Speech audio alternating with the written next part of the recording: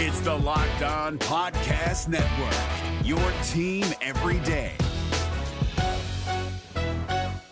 Jackson Gatlin here, host of the Monday edition Locked On NBA podcast. Every Monday, I cover the three biggest stories in the NBA with the local experts from Locked On. It's an awesome recap of the weekend of the NBA and a look at what's ahead. Mark your calendars on Monday to join me for Locked On NBA podcast, available on YouTube and wherever you get your podcasts. Today's show is brought to you in part by Indochino. Indochino is the world's largest made-to-measure menswear brand. Start your style upgrade now with $30 off your total purchase of $399 or more at Indochino.com when entering Locked On at checkout. That's LOCKEDON at checkout for Indochino. Now I'm Googling Terrence Davis's butt.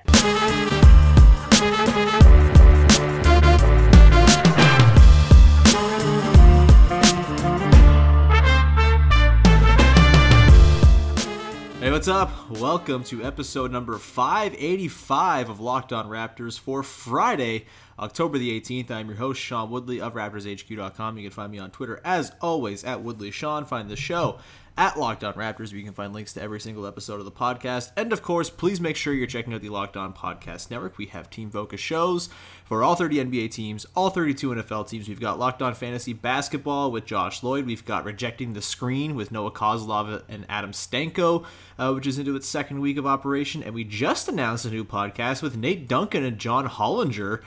They're going to be having a podcast every week where they go deep on nerdy basketball stuff, which should be pretty cool if you are into that kind of thing.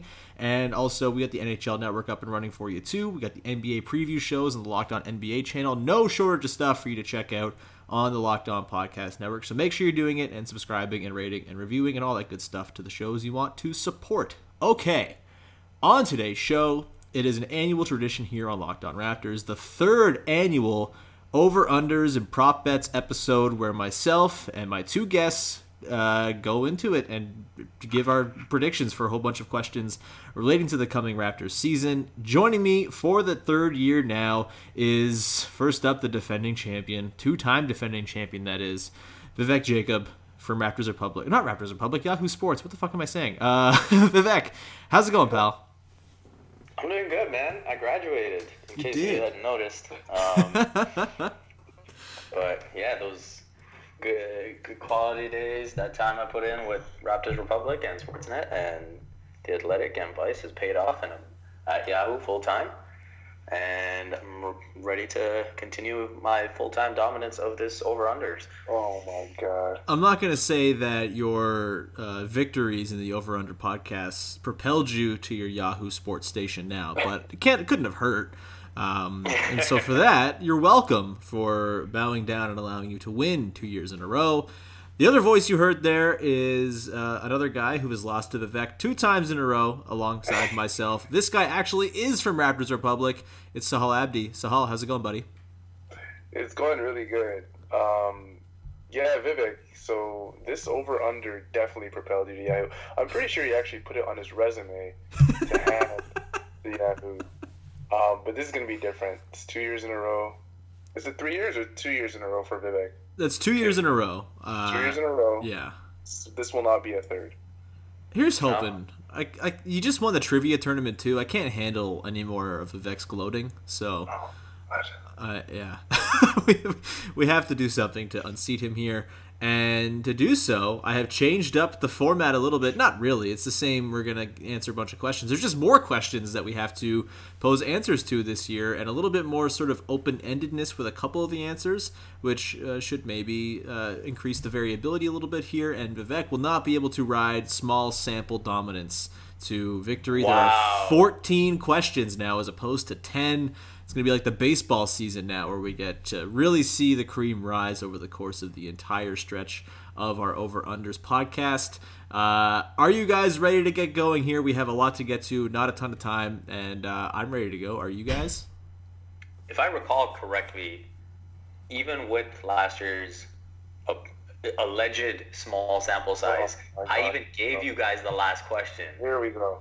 And you still couldn't touch me. You did take the coward's route and refuse to answer a question that is also on this list of questions, which we'll get to. It's our very last one that we'll get to later on. We didn't perform well last year. It's true. We have to rectify that this season. Here's hoping. And I don't make the format, so... That's true. No, I've made the bed that myself and Sahal are both in right now. So, time to get out of it, I suppose. Let's get to it. We have a lot of questions to get to. We're going to run through them all. Some of them we'll spend more time on actually talking about the ramifications for the actual team. Some of them we'll just kind of skip through pretty quickly. But anyway, let's begin with our very first prop bet. And so people know, I sent these to both Vivek and Sahal last night, so this is not me preparing my answers well in advance of them just learning. Yeah, He did not send anything to us. Just you stop. I did last night. It's an even playing field. Everyone knows the questions and have known them for as long as I've known them because I sent them just after I wrote them. Anyway, let's get to it. Question number 1 of this season's 2019-20 Raptors over-unders and props is Pascal Siakam points per game. Over-under 23.0 last season, of course. He averaged 16.9, averaged about 19 in the postseason as well. Vivek, you're the champion. We'll start with you. Are you going over or under 23.0 points for Pascal Siakam this season? I'm going under. Ooh. Yes. Explain yourself. Sure. I mean, let's hear your answers. The gamesmanship is already underway. I'm going over. Sahal? Yeah, I'm going over as well. This is definitely going to end well for us. Simple explanation behind it. Obviously, like if you're going under or over, I mean, if you're going over, we're not expecting him to have 26, 27. If you're going under, you're not expecting him to have 18, 19. He's going to be hovering around that range, but I'm going to go over. It's going to be a slight over, I think. Okay. I think he's going to clear 23, not easily per se, but I think it won't be all that close. Like, I think he'll be closer to 24. My reasoning is last year his usage was about, I don't know, what was it, 20.8? So not terribly high usage, just like a couple percentage points ahead of Kyle Lowry, well behind Kawhi Leonard. He, I think, is probably going to jump up to something like a 28 or 29% usage this season, so that is going to see him just get a lot more shots and opportunities to score. I also think we're going to see the Raptors maybe play at a higher pace this season. They were 15th in pace last season, right around the middle, and they were 14th the year prior when they had the culture reset and everything. But that was before Pascal Siakam became this like transition monster, and they seem to have a lot of guys who are going to be pretty good in transition, and because they're going to be a good defensive team that doesn't have a great half-court offense in theory, I think they're going to have to run a lot more often in order to keep that offense flowing. So I'm going to say the increase of possessions and the increase in usage for Pascal is going to put him above 23.0. Vivek, what was your reasoning for having him under? I just think that, in terms of, I agree that obviously his usage is going to be up, but I also don't look at him as someone who's a volume scorer. So there's going to be nights where he's efficient and gets, his points, but then the Raptors are probably going to win a bunch of those games against those bad East teams, so he's probably just going to sit the rest of the way there. And then those nights where he doesn't really have it, I don't think he's the type to force the issue. And I also think in terms of the biggest step he's going to show this year, I actually think it's going to be his playmaking. So I could see him get to a point where he's having those 4 or 5 assist nights. So again, to Sahal's point, I do, even though I'm picking the under, I do expect him to be in that range. I won't be surprised if I'm wrong. You will be. But it would be inconsistent with the way this particular contest has gone the last 2 years. Okay. But yeah, I could see him, sort of being a 21, 8, and 4 or 5 guy next season. All of it's very good. All of those, even that sounds really, really tasty. I look forward to seeing it. I just think he's going to be relied upon, I think, to create a little bit more than maybe we're thinking, that he's going to be asked to run a lot of pick and roll. If he's actually going to play point guard like Nick Nurse alluded to today or on Thursday as you're listening to this on Friday, I think there's going to be some chances for him to score maybe in ways he didn't even have last season, and he already seems to kind of fall into an easy like 12 to 15 points anyway, just through transition and stuff like that, and just sort of dump offs. I think there's going to be a lot more of self-created stuff, which is why I'm leaning over. And also, like, it seems like everyone scores a shit ton of points now just because the league is faster and higher scoring. So that's my reasoning there. No matter what moves you made last year, TurboTax experts make them count. Did you say no to a big wedding and elope at the county courthouse? That's a move. Did you go back to school to get your degree? That's a move. Did you relocate for a fresh start? Well, that's literally a move. Maybe you moved into a houseboat instead of a house, or switched gears from rideshare driving to video game streaming. Or you rode the stock market to the moon and back. TurboTax experts make all your moves count, getting you every credit and deduction you deserve. They'll file with 100% accuracy and get you your max refund guaranteed. So, switch to TurboTax. Make your moves. They'll make them count. See guarantee details at turbotax.com/guarantees. Experts only available with TurboTax Live. Anyway, question number 2, also tied to Pascal Siakam, scoring. Last season, he had a total of 5 30-point games. I have set the over-under for Pascal Siakam 30-point games this season at 13.5. It splits the difference between what Kawhi had last year as the number one option with 22 30-point games, which is pretty nuts, and then also Pascal's 5. So 13.5 30-point games. Vivek, let's start with you. All right, we'll start with Sahal this time. We started with Vivek last time. Sahal, what are you saying? This is a really good one. When I first saw this over-under, I was kind of on the side where it's like, okay. I actually had to search up how many 30-point games Kawhi Leonard had last season. Mm-hmm. The number 22 made me feel really comfortable. I'm going to take the over on this one. I'm actually very hot. Like, I think I'm higher on Siakam than most in terms of his scoring output.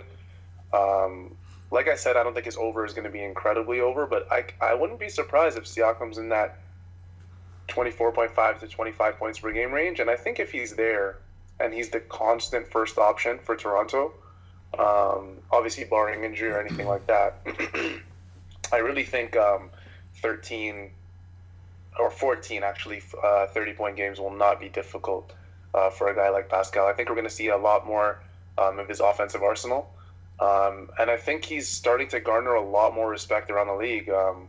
You saw it in the NBA Finals. It was really cool to just see, all of social media talking about guys like Pascal Siakam. Everybody knows who Kawhi Leonard is. Everybody knows who Kyle Lowry is.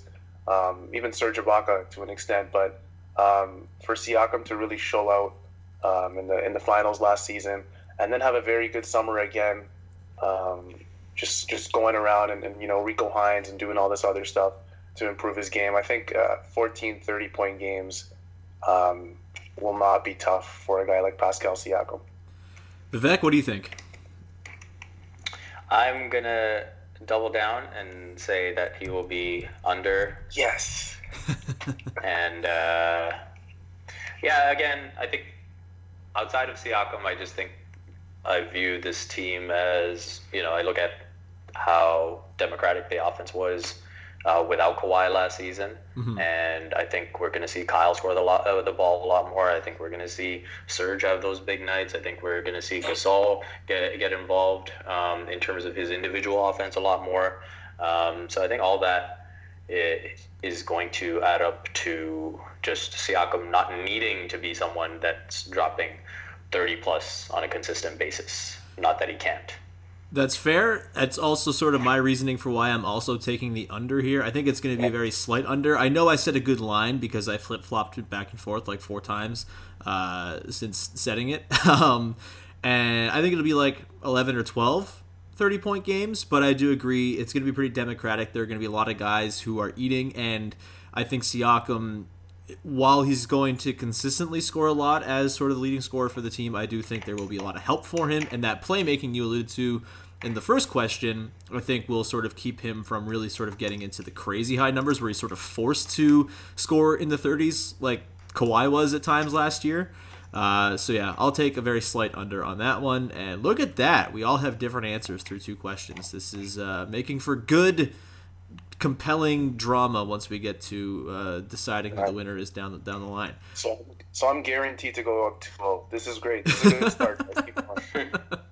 Can we just have like a supercut of all the trash talking that Sahal's done the last 2 I'm not going to stop. years? That would require me to go back and like do editing and pulling of audio, which, come on, it's not happening. Let's go on to question number 3 here. More starts, Fred VanVleet or Norman Powell? This has been like the hot button topic of the last week or so of the preseason. Who's going to start at the 2? Will it be a back and forth type of thing? I will go first on this one since we had Vivek go first on the first question and Sahal went first last. So I will say Norman Powell will start more games than Fred VanVleet. I think we'll see a bit of a flip-flopping back and forth to start the season as Nick Nurse figures out what his rotation is really going to look like. But I think by the time it all comes around, Norm's role as sort of the 5th guy or 4th guy in the starting 5 and his success that he's typically had in that role will sort of win out, and he will have that spot locked down while Fred takes over the second unit in a unit that figures to probably need a lot of shooting and ball handling and all those good things. So I will say Norman Powell starts more games than Fred, probably by a lot. I'm going to say Norm starts like, this doesn't count, I'll say he starts like 55 games though. Vivek, what do you think? I also think Norman Powell will start more games than Fred VanVleet. I just look at the landscape of the league, and I just think there's just too many shooting guards where the size will be necessary. Mm-hmm. But I will say this. I wouldn't be surprised if Norm finishes with more starts, but Fred finishes with more fourth quarter closings. You could have just said, crunch time minutes, but that's a nice and elegant way to say it, I suppose, too. Yeah. Sahal, over to you. What do you think? Yeah, I'm with you guys for the most part. I think Nick Nurse was being transparent when he said he would flip-flop early on in terms of who's going to take the starting 2 spot. Mm-hmm. And he did mention some reasoning behind it, saying Kyle Lowry and Fred VanVleet wouldn't necessarily always be playing together, even if they start together some games. Mm-hmm. They'd remove one of them and start the next one the next quarter. But I think really when it comes down to it, what Vivek said is very, very important. Size matters in the NBA, and I think a lot of teams, we've been talking about, the transition, this era of small ball, and I think a lot of teams are switching up, and I think some teams are actually seeing that sometimes playing bigger does help your team out in many different ways. I think if you've been paying attention to some of the Raptors news lately, you've seen that Nick Nurse is experimenting with some bigger lineups. Mm-hmm. He did say he would feature some bigger lineups this season. But I think the biggest point is that Norm can guard the 2 and 3 position with pretty good, I think, efficiency. And I think Fred, if there's one thing that he struggles with, obviously it's guarding bigger guys. So I do think when it really comes down to it, I think midseason you're going to see a switch of Nick Nurse just sticking with Norm Powell and Fred VanVleet coming off as the 6th man. But again, I do think Fred VanVleet is going to play a bigger role than Norm Powell this season. Just in terms of crunch time minutes and I think overall minutes as well. I think he's going to average more minutes than Norm Powell as well. Yeah, I think I'm with you there. I think definitely the crunch time thing. I think as we'll get to in one of our later questions, 6th man of the year is sort of back on the table for him this season. And I've made allusions to this before on the show, but I think Fred, if we're going to figure out if he's a starting caliber point guard, the best way to do that is have him run offense with the second unit as opposed to running off ball with Kyle and the rest of the guys.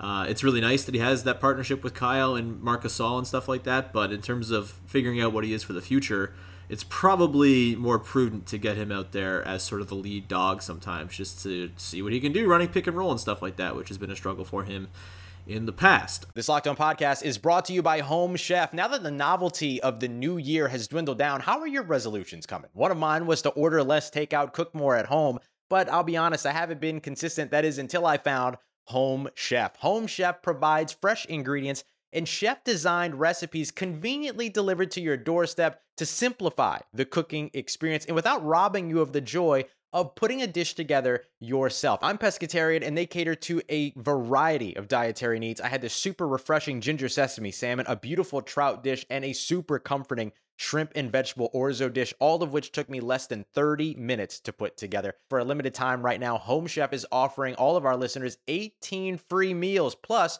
free shipping on your first box and free dessert for life at homechef.com/lockedon. That's homechef.com/lockedon for 18 free meals and free dessert for life. Homechef.com/lockedon. Must be an active subscriber to receive free dessert. All right, next question here. So we're all on Norm for that one. This one is one that I have every year. Is Kyle Lowry total points plus rebounds plus assists per game?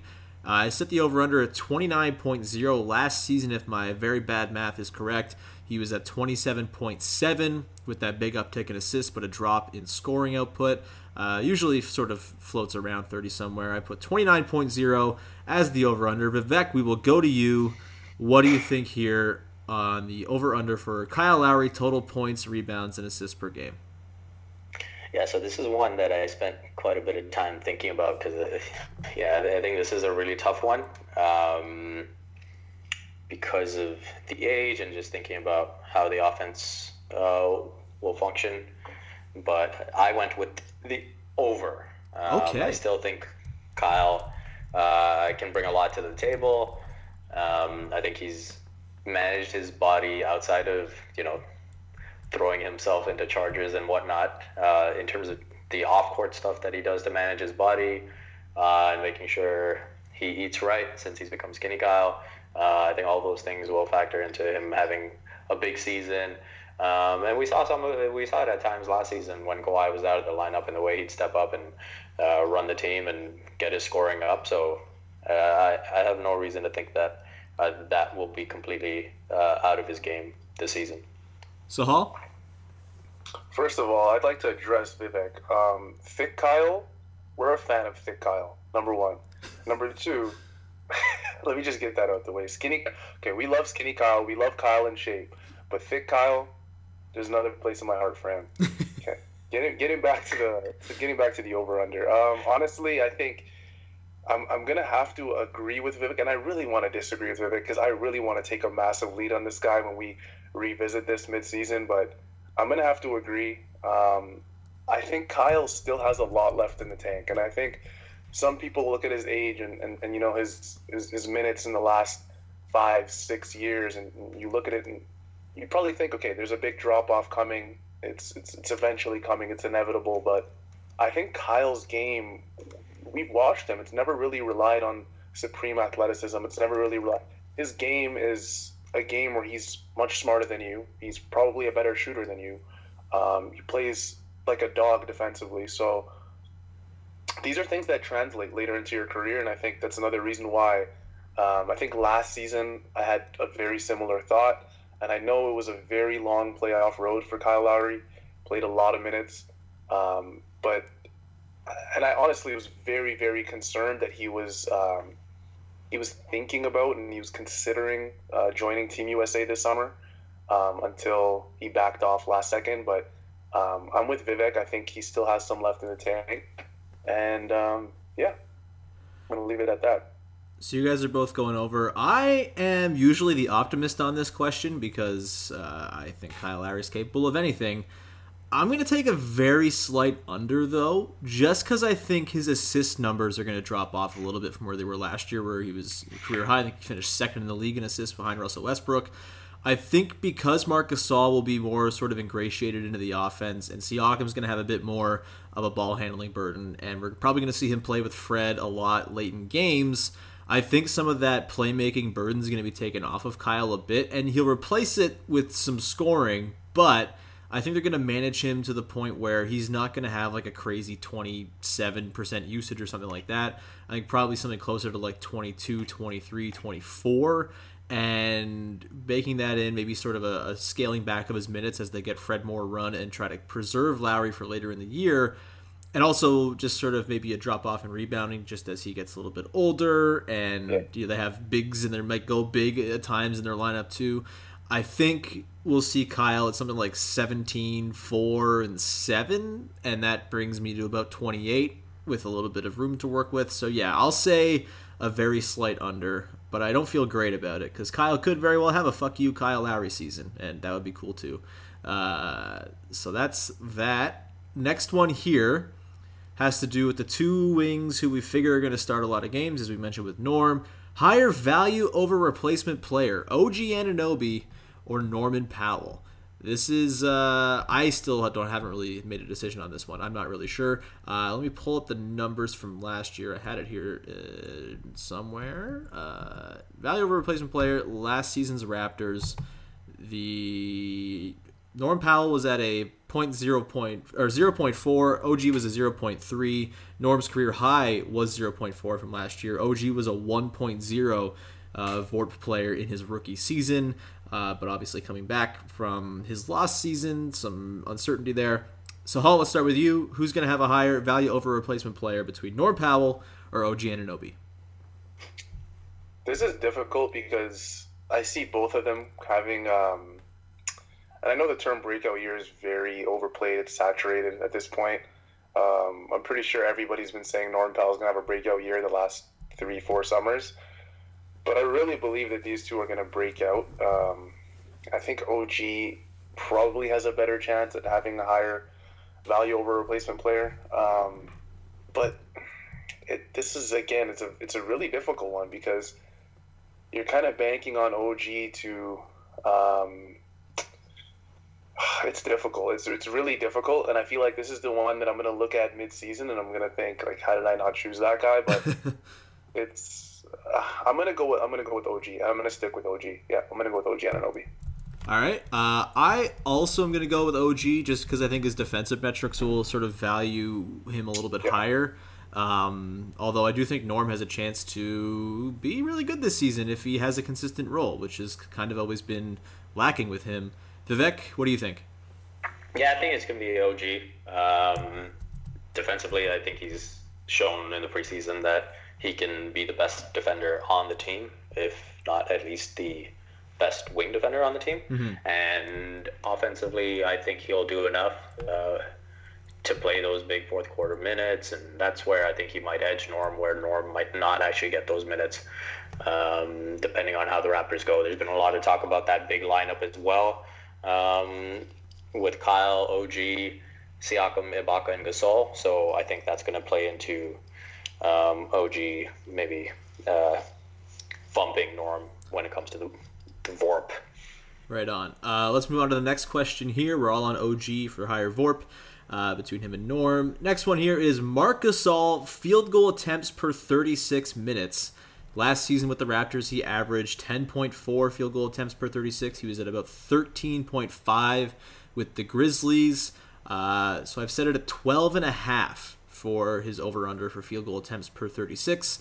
I will go first. I am going to take the very slightest of unders. I think Siakam and Lowry are going to take on a lot of the scoring burden, I think, as will Serge Ibaka. And I also think Gasol is going to be asked to play make a little bit in terms of, just sort of keeping the wheels greased and stuff like that, working from the high post, not really being asked to be like a number 2 or 3 option necessarily. And I think we could even see like Norm take more shots than he does. And so I will say Gasol, because he's going to facilitate more, because maybe he's just not really cut out to be like a dude you dump it down to anymore. I think he averaged like almost half a point or just over half a point per post-up last season, which is not good. I think it'll be a slight under, like 12.1, something like that. Vivek, what about you? I'm taking the over. I think when I look at this roster and how the Raptors need to go about their business offensively, I think they'll need all they can get from Gasol. He showed with Spain at the World Championships that, he's not someone that's sort of just fading into the background. He can still get buckets, and so I think the 12.5 at least, I think he'll be able to get a few more than that per 36 anyway. Sahal, you? What do you think? Vivek makes a really good point again. I feel like we should be making our points after we actually say our picks. Why, are you worried you're going to influence people's decisions? Vivek is not. Vivek is. Well, I'm a 2-time champion, so obviously people No. want to get what I'm saying. No. Okay. Just because you said that, you know what I'm gonna do out of spite? You know what? Just because you said that, I'm taking the under. I had the over written down for this one. I'm purely out of spite. And I was gonna explain myself for the over, but I have no explanation now for the under. I'm gonna just do whatever Sean said for the under, and that's what I'm gonna do, Vivek. I'll see you mid-season. Am I allowed to change mine to the over now, or? Could do that. I'm here for a landslide, guys. If I'm either gonna lose by a landslide or I'm gonna win by a landslide, regardless, you guys are gonna hear this voice. I'll stick with the under. I can do that. We can start just giving our answers first, and then we can go around and give our reasonings, I suppose. Or I don't know. If Vivek might just be trying to get in our heads now. I'm not sure. This is some 3D checkers. He's gonna shit, DM you right chess. after this is done and just be like, "Hey, can you switch everything? Switch everything." All right. Speaking of switching everything, or maybe not at all, more total minutes played. Stanley Johnson or Rondé Hollis-Jefferson, the two guys very clearly in Nick Nurse's doghouse. You would think that they would be able to offer some nice defense, but maybe not so much, per Nick Nurse's early reviews of their work in camp. I'm not going to lie, I'm not terribly enthused about either of these guys, but we have to pick somebody. Vivek, are you going Stan or Rondé, more minutes played this season? I'll go first again. Wait, did you go first last time? I thought I did. No, I did. Let me go. I went first last time. It's Vivek's turn. I have a system here. Okay. Yeah. Before Vivek says anything, thank you, Vivek. Have a nice day. Okay.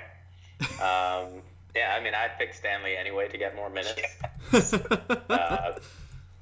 Because when I look at the Raptors' rotation, I think power forward is a pretty strong area for the Raptors when you consider it's the bulk of them are going to be occupied by, Siakam and OG and Ibaka and Gasol and Chris Boucher. So I think there's just a bit more variability with those wing positions, and so I think Stanley probably figures into those minutes a bit better. And the Raptors have a bit more of a long-term investment in Stanley than Rondé, so they might just have a bit longer of a leash with him.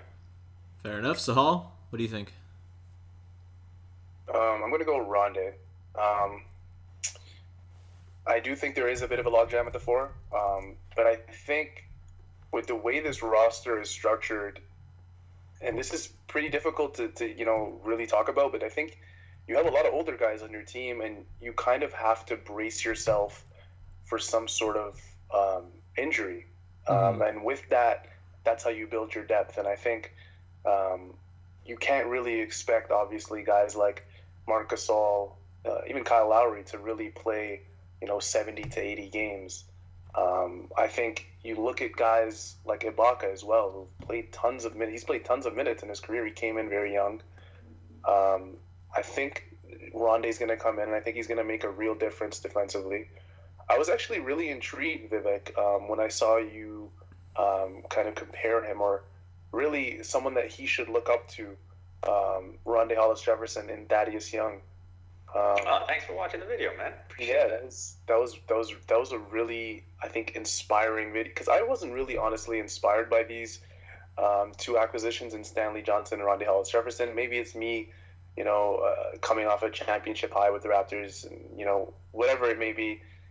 I think Rondé's going to come in, and I think he's going to play behind OG, and I think he's going to play very, very well defensively. He's never really been an offensive threat, but the Raptors don't necessarily need that. I think they have enough offensive options as is, and I think that Rondé could play a very good role in the Raptors. I am also saying Rondé. A couple reasons. First of all, I think maybe the power forward depth is not quite what we think it is. I know there's lots of talk of Ibaka playing with Gasol in the front court, but I think that's only going to be in very, very specific matchups. And I am not at all high on Chris Boucher as like a non-human victory cigar player. I think that's kind of all he is. And I think Rondé is probably in line to eventually be the very clear backup four. He can set some screens. He can, he has like reasonably soft hands around the rim, I guess.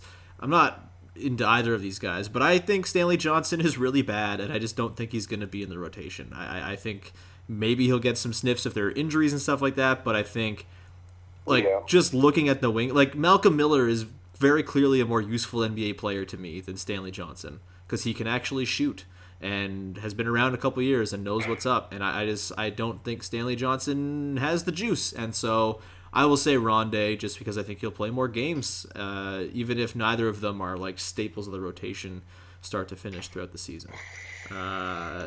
Let's move on to the next one. Wait, does someone have a point they wanted to make? Oh, no, I was just going to say, when the season's done, y'all going to be sounding more like Wrong Day. Goodness. Get the fuck This out guy of here. said wrong day. Just cut him out. I'm a two-time champ. I can say whatever I want. I'm writing an asterisk here. I'll just have to deal with it. I'm writing Wrong day. I'm writing an asterisk and wrong day next to it underneath your name on my little score sheet here. I'm docking you a point later. Wrong day. God. All right, next up. More total points scored between Terrence Davis and Patrick McCaw. This pretty much, I guess, is a question of do you think Terrence Davis is actually going to be a rotation player? McCaw's probably going to play. Will he shoot? That's another question. I don't know. Sahal, who are you picking between Terry the Second and Patrick McCaw? Again, yeah, that really comes down to the question of whether Terrence Davis is going to break into the rotation, because I can see McCaw breaking into the rotation for his defensive prowess and I guess his ability to cut. And McCaw's just he's just a player that belongs on a winning team. And I'm not just saying that because he's won 3 rings. He's just a very smart, high IQ NBA player that just knows where he should be at all times. It's tough. I'm gonna go Terrence Davis, even though I think Terrence Davis is gonna shuttle a little bit between Raptors 905 and the Toronto Raptors. But I'm gonna go Terrence Davis just because Patrick McCaw just really doesn't score much, even when he's on the floor. And I think Terrence, there's going to be a lot of games, if he's at the end of the rotation, there's going to be a lot of games where the Raptors are up 15, 20, 25 with a few minutes to go. And I think Terrence is just going to come in and, 8, 10 points, or you know it. Mm-hmm. I think those things are going to add up. And I think McCaw's, unfortunately, scoring isn't really part of his game. So I'm going to take Terrence Davis pretty confidently. I'm also going to take Terrence Davis for similar reasons. To pick Patrick McCaw would necessitate Patrick McCaw ever taking a shot, which I don't think is going to happen. Vivek, where are you at on this one? Yeah, I'm picking Terrence Davis. Mm-hmm. He's better. He's just the better player. I think the Raptors are very high on him. I think Patrick McCaw obviously brings elements to the team that Sahal already highlighted, and while that might be needed for some time, I can see Terrence Davis's talent just being too much to overlook, and then he just takes over.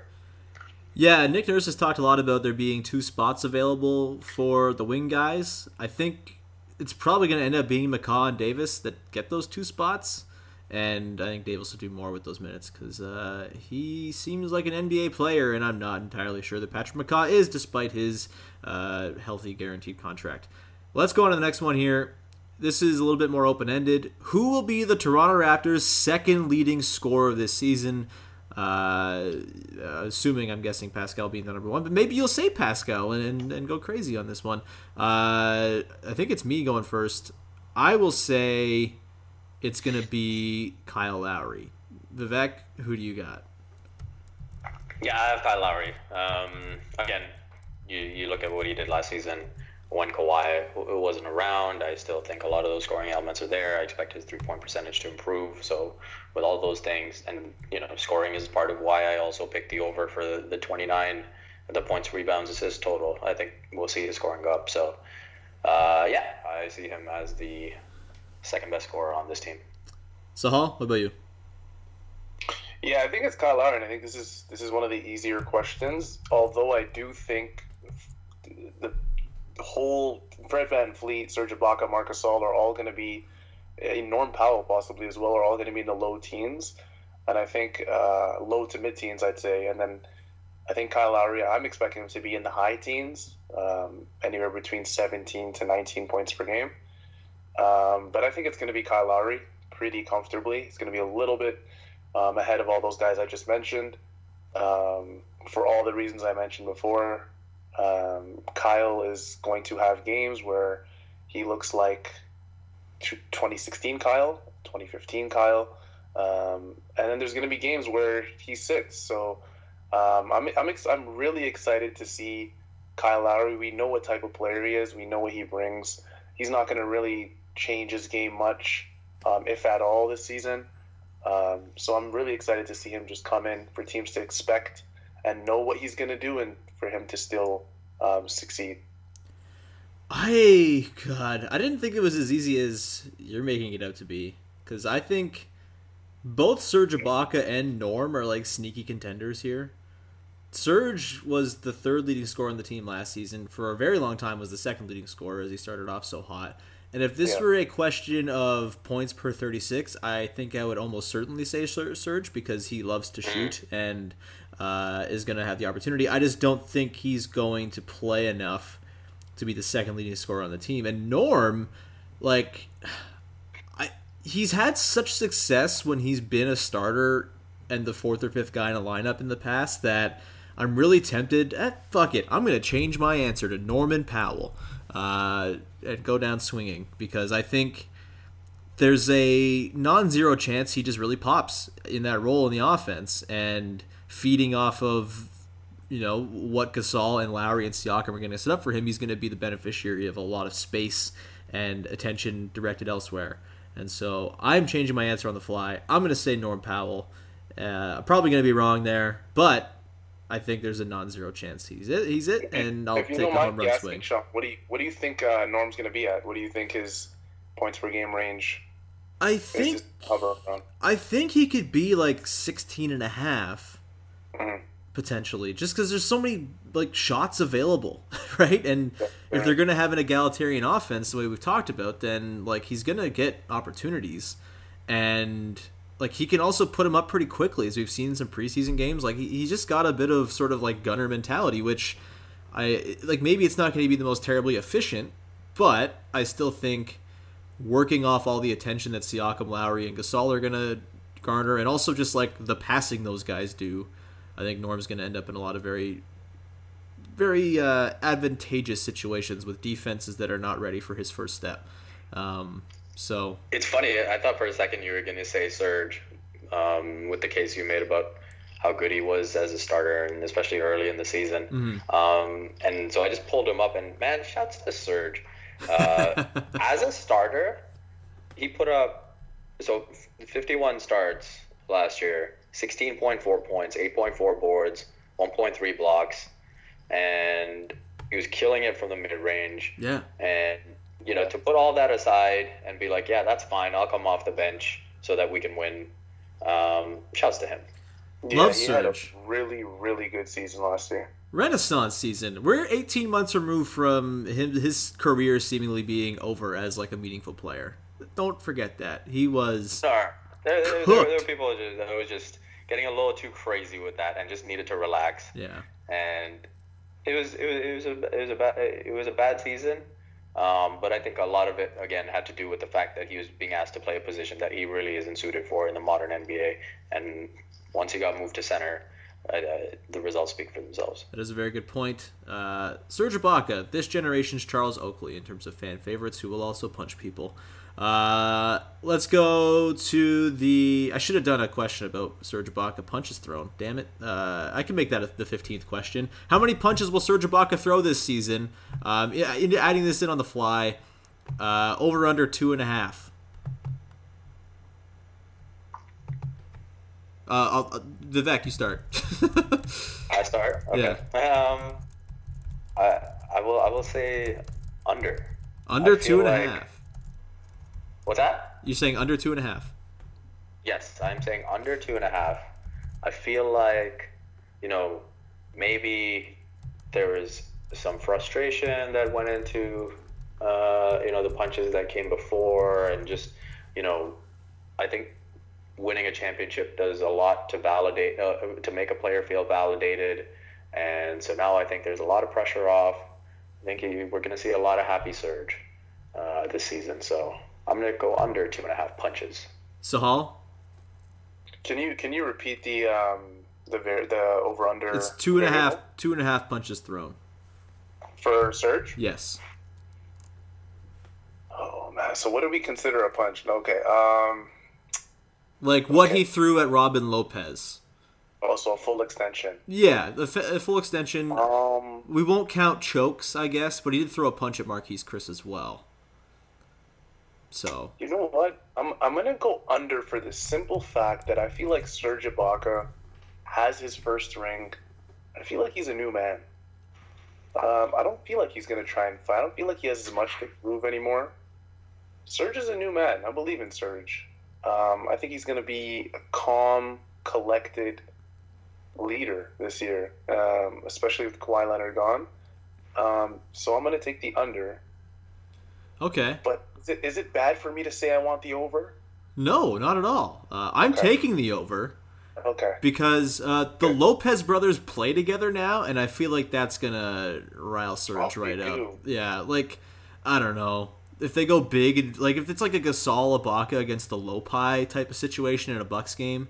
I feel like Surge might get a little punchy. Also, Marquise Chris is still in the NBA playing for the Warriors, and there might be a run-in or two there. So I'm going to say Serge Ibaka goes over 2.5 punches thrown. It might be 2 punches in one like skirmish, but I feel like there's going to be at some point January. He's tired. They're playing the Bucks or something, and he wants to get himself a little self-imposed load management.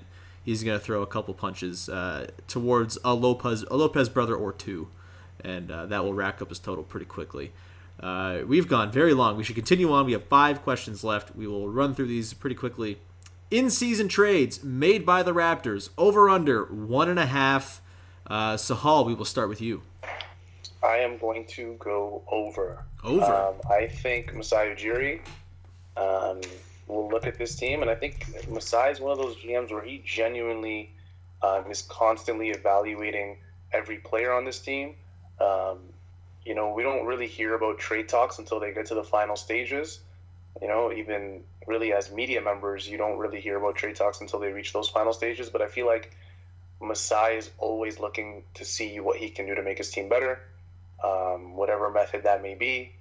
And I think you may even see something before the trade. I think what's going to happen, when a lot of people think about this specific variable, they think, oh, well, he's going to trade Kyle Lowry, he's going to trade Marc Gasol, he's going to trade one of the big fish. But I think there is quite a possibility that he kind of moves another guy.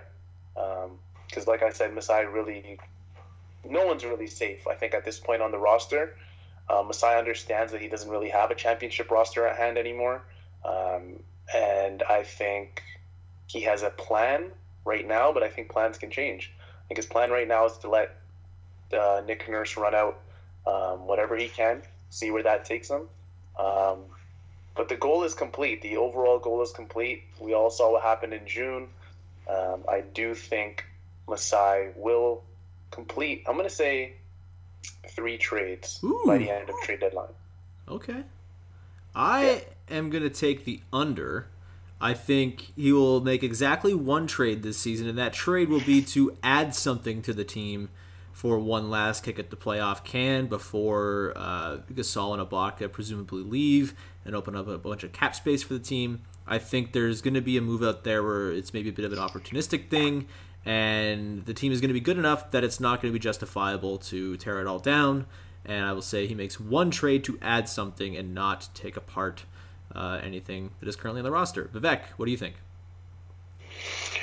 I am going to say Do it.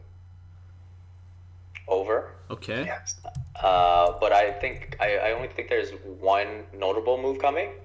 I think one of Gasol or Serge is gone, just because I don't think he will want to lose both players to nothing. And so, with that being said, I think there might be another move lower down the roster that's more to address the cap or some flexibility or that kind of stuff. So I will take the over 1.5. All right. Let's go to the next one here. Raptors to be named All-Stars. Of course, they had 2 last season in Kyle Lowry and Kawhi Leonard. Kawhi is gone. I set the over-under at 1.5. And I believe it's Sahal's turn to go first, or no? It's my turn to go first. I am going to say over. The East sucks shit, and Kyle's got like legacy status at this point.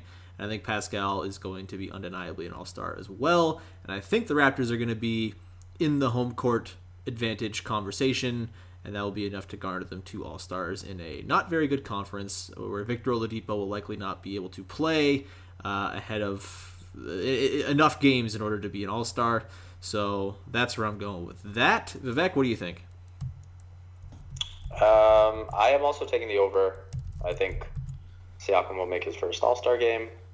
I think Kyle Lowry is still good enough to be an all-star, and I think we'll play it well enough, and we'll have the numbers, and the Raptors will do well enough, despite what a lot of experts in the States are saying, and that will warrant having 2 guys at the game. Sahal? Yeah, I'm going to go with 2 guys. And I do think, like you said, Sean, the East has taken quite a fall in terms of talent. There are some guys coming up that we have to be aware about, guys like Trae Young. But I think when you look at the guard position specifically, a guy that would always be there with Kyle Lowry on regular occasion would be a guy like John Wall, who is injured this season and who probably won't play a minute this year. I was just counting in my head the amount of All-Stars I thought that would come from each team. And I think I can pretty confidently say that both Kyle Lowry and Pascal Siakam will be All-Stars. Yeah, I'm going to go with that. I think Orlando has a good chance to have maybe 1 All-Star come out of there. They're going to be a bit better this year. Milwaukee's probably going to get 2. Philadelphia I could see getting 2 or 3. Miami's probably going to get Jimmy Butler in there. Yeah. Yeah, I'm going to go 2. I'm going to go 2 All-Stars. So I'm going to take the over. Yeah, I think there's a chance Kyle Lowry gets like 0 votes in the voting process, but then is a coach's pick. He's got such coach pick energy, it's not even funny. All right, let's go on. We got 3 left. Raptors end of season award wins. This encompasses MVP, Most Improved, Defensive Player of the Year, All NBA, All Defense, All Rookie, Sixth Man of the Year, all the major awards that get handed out at season's end. How many Raptors will be named to those either teams or earn one of those awards? Vivek, we'll start with you. Yeah, I went with the under on this one. Oh yeah, I said 1.5 was the under. Oh, I don't know if I mentioned that. Yeah. You going under? Yeah. Because, they're not. No one's winning MVP. I don't think anyone's winning Most Improved. Don't think anyone's winning Sixth Man. So, I think Pascal's got a shot at making an All NBA team. I don't think Kyle can do it because of the competition across the league. Sahal makes a good point about the lack of depth in the East, but yeah, I think overall, I think Siakam's the only one that's going to get some All NBA love. So I don't really see anyone else getting in there. Sahal? Yeah. Sixth man is the thing I'm worried about because I think All NBA is a very realistic goal for Pascal Siakam. The 3rd team, I think, is a very realistic goal. All defense and sixth man are the 2 things that are making me really iffy on this one. I think Pascal could sneak in if he has a really, really good defensive year because the assumption is that he'd be guarding the best defensive player on most teams, whether that be a wing or a big. I don't want to say a guy like, obviously, Joel Embiid, but you have guys like Marc Gasol for Joel Embiid, but I think most wings Pascal Siakam to hold this year. Does he sneak into an all defense because of that? It's tough to say. Spit it out. Let's get to it. I'm going to go over. I'm going to say either a Sixth Man of the Year award is 1 or Pascal sneaks into all defense. I'm going to go over. Yeah, I am gonna say under, but I don't feel good about it. I think All NBA is a very realistic thing for Pascal, but I think it's more realistic that he's like the first guy off the ballot, assuming health. I just think like the forwards, it's so deep with like Giannis and LeBron and all the dudes, Kawhi. Paul George. It just feels like there's a lot in like sexy positions as well around the league that it's probably going to be super hard for Pascal to make it. I think there's a very real chance someone gets on all defense. Like if I had to bet what the most likely is, I might say either OG or Pascal on all defense. I mean, OG probably should have been all defense in his rookie season, but he was a rookie. But he was really, really damn good. His metrics were insane. And some flashes that I've seen from him early on are giving me some nice feelings about his defensive upside. And I think they're going to be like a top 5 or 6 defense. So I think they'll be rewarded with one member on the all-defense team. And then 6-man, I think Fred will be in the running. But I also think like Lou Williams will probably win because he's Lou Williams. And he'll be on the Clippers, and they'll be fancy and loud and shiny. And so he won't ultimately win it, but he will be in the running and probably a finalist. So I have a question. What's up? All rookie? How many teams for all rookie? Is there 3 or There's is there 2. Yeah. Oh, man, if there was 3, Terrence Davis, man. I mean, that's the ballsy pick, is to pick Terrence Davis to make all rookie. But, yeah, I'm going under along with Vivek here. Sahal's got the over. Let's get to the second last question. Regular season wins for the Toronto Raptors. They have won 50 games. 4 years running? 3 years running? 4 years running, right?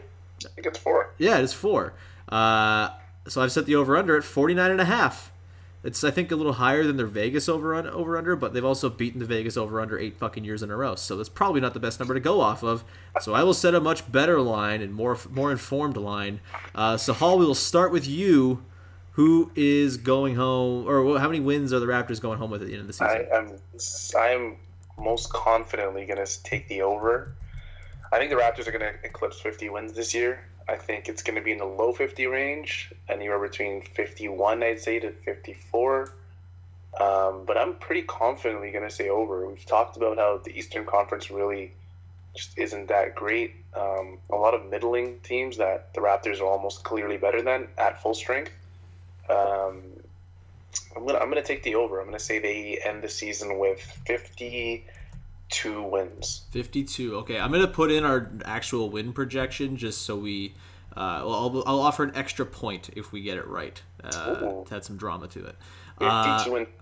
So you got 52. Okay, I'm also gonna say over. First of all, I think it's interesting that you said that they're gonna trade a bunch of guys and then also have a bunch of award winners and also win 52 games. Campaign's getting traded for cash, man. What do you want me to do about it? Okay, fair. I think over as well. I think picking the Raptors to win 50 games is pretty damn easy to do. I think there will be some growing pains early on as Siakam gets used to it and sort of Gasol and Lowry kind of get back into the swing of things. They have a bit of a tough schedule with road heaviness early on, so I think they might not quite have the crazy pace that they had last year, but I still think 50 wins is going to happen. I will say they go over and win 51 games and have the 3rd or 4th seed in the East. And Vivek, where are you at? I'm going to take the under. Ooh. Yes. But I think they're going to be right there. I think they're going to have, 47, 48, 49 wins. Pick a number. Pick a hard one. Oh, I'm going to take 48. Okay. And, yeah, I just think that because of the growing pains that they're going to have at the start of the season, and when you look at the fact that their schedule is pretty tough coming out of the gate and that it eases up towards the end of the season, I wouldn't be surprised if they're, near the 500 mark for a bit before they really start to get going, especially with the West Coast trip early. Just last year the Raptors, finished with their best road record in franchise history, if I'm not mistaken. And they beat a lot of good teams out west. And I think when I look at the West and the forwards that they have to go up against, and when I look at that being an area of concern on the wing for the Raptors, I think that's an area where they could get exposed especially when they're out on the road out west. So I think they'll be right there, but I don't think they'll quite get to 50. All right. And then we go on to the final question. Let's do this one pretty quickly. Playoff series wins. I've set the over-under at 0.5. Of course, they won 4 last season because they are the NBA champions. Never forget that. They won the fucking title. So we'll start with, I think, Sahal on this one? No, me on this one, yeah. I'm going to say over. I think they win one round, and then it's a pretty tough and like closely contested, but not really ever in doubt series in the second round against either Philly or Milwaukee. I think they beat like Brooklyn or something like that in round one, which will be pretty nice. And I think it'll be considered a very successful season. Vivek, what do you think? Yeah, I'm gonna go over. I think they win one series. I think they have enough experience and know how to do that, regardless of whoever they go up against. And yeah, the second round is going to be a tricky one, whoever they get. So yeah, I think the 0.5 was fairly easy to go over on. 1.5 would have been really, really interesting. Although I guess 1.5 most people would have just said under. Yeah, I mean. So I think the Sixers are going to win the title, but I could also talk myself into the Sixers losing to the Raptors in round 2. Like, with Gasol and, like, the size matchup-y stuff and maybe Embiid having to poop again. I don't know. It's on the table. But, no, I'm going to say the Raptors lose a valiant effort in the second round. There's also maybe a chance that the Raptors don't get the Sixers in round 2, or the Sixers are sort of lower in the standings as they figure out how their offense is going to look, and they sort of go in with a lower seed but are very, very dangerous and scary. That's also kind of on the table, I think. But that's for another day. Sahal, over under 0.5 playoff series wins for the Raptors. Yeah, I'm gonna take the easy over. Okay. Simply because I just don't see the Raptors. I look at the bottom half of what I believe are maybe the 4, 5, 6 teams that'll be in playoff contention for that 4 to 8 spot in the East. I just don't see the Raptors losing to any of them in the first round. Obviously, that's under the assumption that the Raptors are a top 3, 4 seed and they get that home court advantage. I think the Raptors, like both of you guys said, are a second round team. I think it's pretty clear to say. I think you're optimistic if you say they reach the Eastern Conference Finals. I think you are delusional if you think they reach the NBA Finals. I think the Philadelphia 76ers are much clearly, I think, at this point, a better team than the Raptors. The Milwaukee Bucks, I think, are a better team than the Raptors. And then after that, I think it's a wash. But I think you can almost confidently say that the Raptors will see one of the two teams in the second round, and I don't think they get past either one. I think the series ends in 5 or 6 games. It's very weird. It almost sounds to me like you're underestimating the heart of a champion. Mark Jackson would be displeased with you. I mean, if we could do a mid-season trade, maybe campaign for Kawhi Leonard, I mean, we could pull that off. Sure, yeah. No, that's totally... Everything changes. I mean, maybe Lawrence Frank is infatuated with campaign. Who knows? This was fun, guys. We have finally made our way to the end. Apologies to the listeners for this being a very long episode, but it's Friday. If you got to travel or something over the weekend for whatever reason, you can listen to this all the way on your road trip, and or you already have listened to it if you're getting to the end and hearing me say this. Whatever. That's going to do it for today's show. Vivek, anything you want to plug? You can always check out my work at Yahoo Sports Canada, and my last bit was about the sort of telling off that Rondé and Stanley got from Nick Nurse, and a little bit about Terrence Davis needing to use his ass a bit more when he rebounds. Hell yeah. And besides that, you can follow me on Twitter at Vivek M. Jacob. Sahal, anything you would like to plug? I am going on to my third season with Raptors Republic. I think it's pretty exciting. Yeah, I think it's going to be pretty exciting. I think we got some new members to the team that are really, accomplished writers.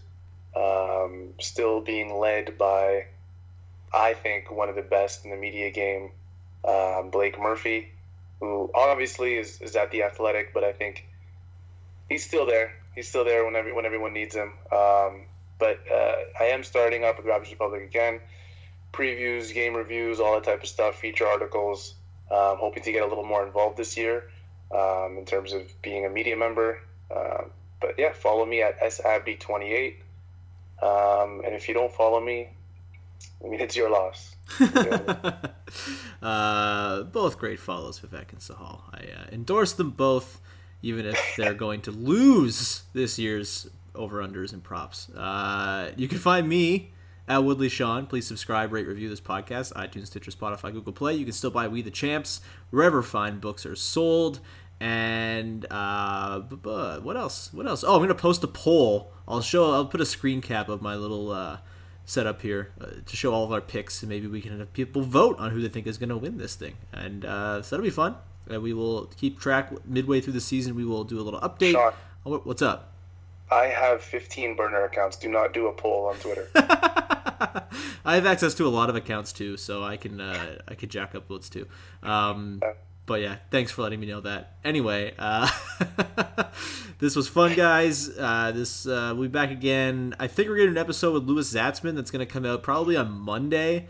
I'm recording it on Friday, but maybe I'll drop it Saturday. I don't know. We'll see. We're going to predict the East standings. And then David Ramil of Locked On Heat's going to come on Monday, and we are going to talk about the Miami Heat to continue our series on all the teams Raptors fans are going to hate this season. And then, holy shit, Tuesday, it is game time, baby. We have the season opener. I'll probably coerce Vivek or someone else at the game into chatting with me after the game as well for a podcast, so stay tuned there. And it'll be a lot of fun, so stay tuned for all of that, and we will talk to you next time with another episode of Locked On Raptors.